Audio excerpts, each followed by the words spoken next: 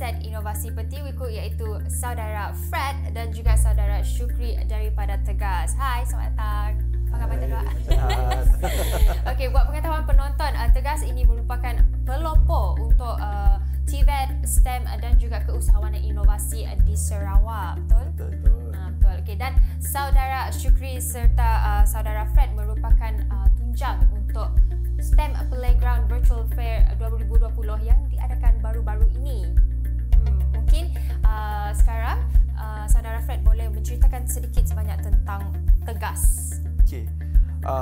TEGAS atau nama panjangnya Tabung, Ekonomi, Gagasan, Anak, Sarawak merupakan charitable trust yang mempromosikan TVET, pendidikan TVET, STEM dan juga entrepreneurship di Sarawak. Antara program popular yang dianjurkan oleh TEGAS seperti S-Cafe, seperti ProDR, Project After Realize, seperti Forum Bila TEGAS yang popular lah selama ni.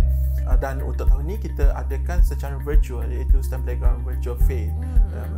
Okey, tujuan kita adakan STEM Playground ini adalah untuk mempromosikan pendidikan STEM. Sebab itu kita mengambil inisiatif ini untuk mempromosikan STEM ini melalui program-program seperti ini. So kita selain itu kita juga nak merapatkan hubungan antara pelajar bandar dan juga luar bandar. So kita nak balance kan. Kita tak nak yang luar bandar ni ketinggalan dalam bidang-bidang macam ni juga. Itu ada. Sebelum kita sambung, program-program yang diadakan oleh TEGAS, adakah ianya satu inisiatif yang berkolaborasi dengan badan-badan lain? Untuk STEM Playground, of course, kita memang berkolaborasi dengan badan-badan agensi lain. Contohnya seperti of course kita perlu sokongan daripada Jabatan Pendidikan Negeri Sarawak, daripada Kementerian Pendidikan, Sains Teknologi dan Pendidikan Teknologi Sarawak. And then lepas tu kita juga berkolaborasi dengan agensi-agensi lain yang mempromosikan bidang STEM ini, antaranya seperti Planetarium Sultan Iskandar, Petroscience, Pustakaan Negeri Sarawak dan sebagainya lah. Okey, bercakap pasal STEM Playground Virtual Fair 2020. Apakah keunikan? Sebab saya difahamkan Cik Syukri dan juga Cik Frederick memulakan STEM Playground ini sejak 2017, betul? Jadi apakah yang membezakan STEM Playground Virtual Fair yang diadakan tahun ni dengan STEM Playground yang diadakan tahun-tahun sebelum ini? Okey, STEM Playground ni kita dah mulakan sejak tahun 2017 lagi. Yang pertama kali kita adakan di Kuching bersempena dengan Sarawak Career and Training Fair. Selain itu, semenjak tahun 2018 kita telah mengembangkan cabang-cabang program ini ke Sibu serta juga Miri lah. Okey. Disebabkan oleh pandemik COVID-19 ini, kami terpaksa untuk mengubah platform penyampaian maklumat ini kepada penggunaan virtual. Disebabkan STEM Playground ini adalah program yang sangat popular di kalangan para pelajar, kita tak naklah mengecewakan mereka pada tahun ini dengan tak ada mengadakan program ini. Jadi kita bawa STEM Playground ini secara alam maya, di mana mereka boleh mengakses di laman web stemplayground.my dan mereka boleh merasakan seolah-olah mereka berada di tempat event tersebut diadakan, dan juga melakukan pelbagai aktiviti yang menarik seperti menonton workshop video, permainan game yang menarik, jawab kuis serta pelbagai lagi aktiviti lain yang biasa kita adakan secara fizikal tetapi kita bawa secara online. Baiklah Fred dan juga Syukri, sebelum kita mengundurkan diri, mungkin boleh kongsikan harapan anda berdua untuk belia-belia. Harapan saya berharap program yang kita anjurkan ini memberi impak yang besar, especially kepada anak-anak muda lah, pelajar-pelajar dalam bidang pendidikan STEM. Sebab seperti yang ketahui umum bahawa pelajar-pelajar yang mengambil bidang STEM ini, yang mengambil jurusan sains ini dalam semasa tingkatan 4, dia tak dapat capai sasaran sebenarnya kita 60%, tetapi kita hanya mencapai di bawah 30%. Sebab itu kita harap apa yang kita buat ni akan memberi impak dan sedikit sebanyaknya akan meningkatkan lagi peratus pelajar mengambil bidang STEM ini. Okey, harapan saya pula bagi terutamanya untuk para belia serta orang muda di Sarawak agar jangan takut untuk mencuba, terutamanya dalam teknologi yang baru, supaya nanti kita dapat mencapai hasrat, terutamanya hasrat Sarawak untuk menjadi negeri termaju pada tahun 2030 nanti.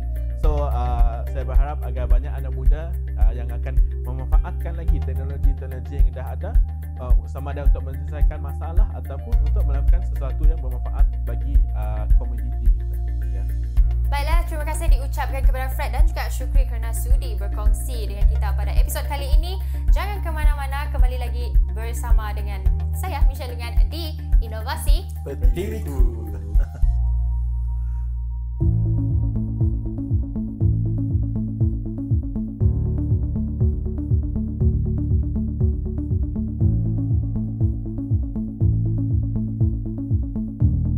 My name is Nigel.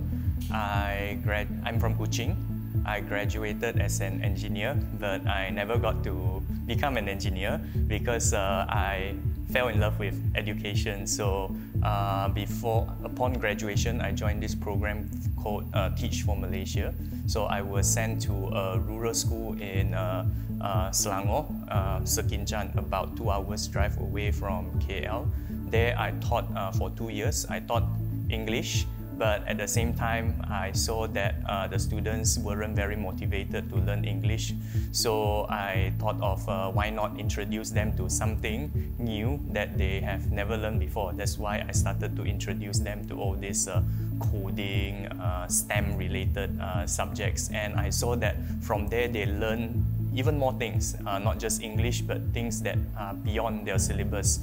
So after the 2 years, myself together with a few others and also our co-founders, they are from Penang, they are from a company called Dreamcatcher. We decided to start this company, this social enterprise called Chumbaka. Our purpose is that one day students will have the right skills to navigate the changing future.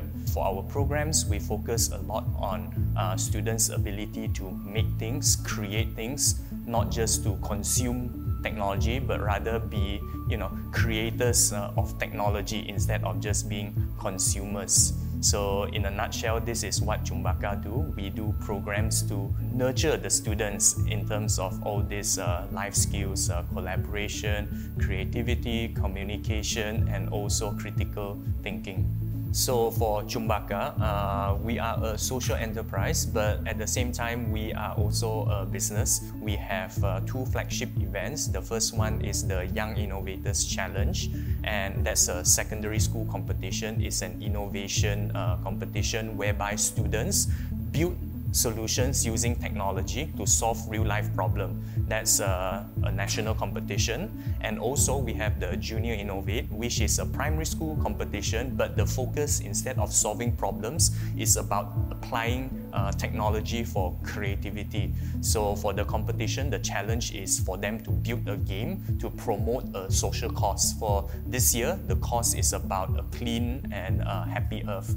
So they have to build a game that promotes a clean and happy earth. And this competition, the way that we allow more students to join, even in the rural areas of Sabah, interior of Sarawak, is to engage sponsors. For Sarawak, we are very fortunate that our state government, together with SMA, SDAC, they are very supportive of this competition. So they help us to reach out to all this rural community by providing us these resources to train the teachers and also to equip the schools with the equipment for them to join the competition. So that is our social project.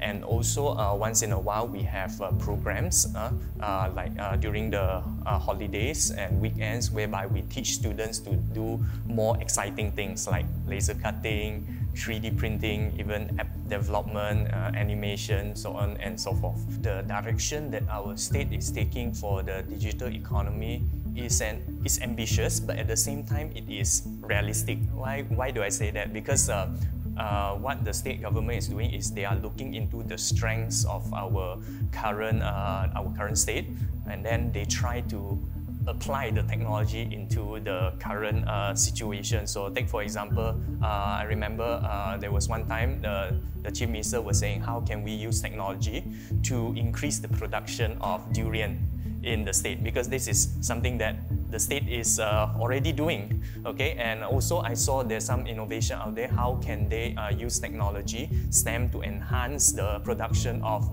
pepper, which is one of the main commodity of Sarawak. So I think for the direction of the state, yes, we should look back at our own strength, and then how can we apply all this new technology, emerging technologies like artificial intelligence, machine learning, Internet of Things, to further enhance all the way from, if you talk about agriculture, even from the plantation, all the way until production and also this distribution of the product. So all this will involve STEM eventually, and this is definitely will help our state to move forward and leveraging on the current strengths that we have.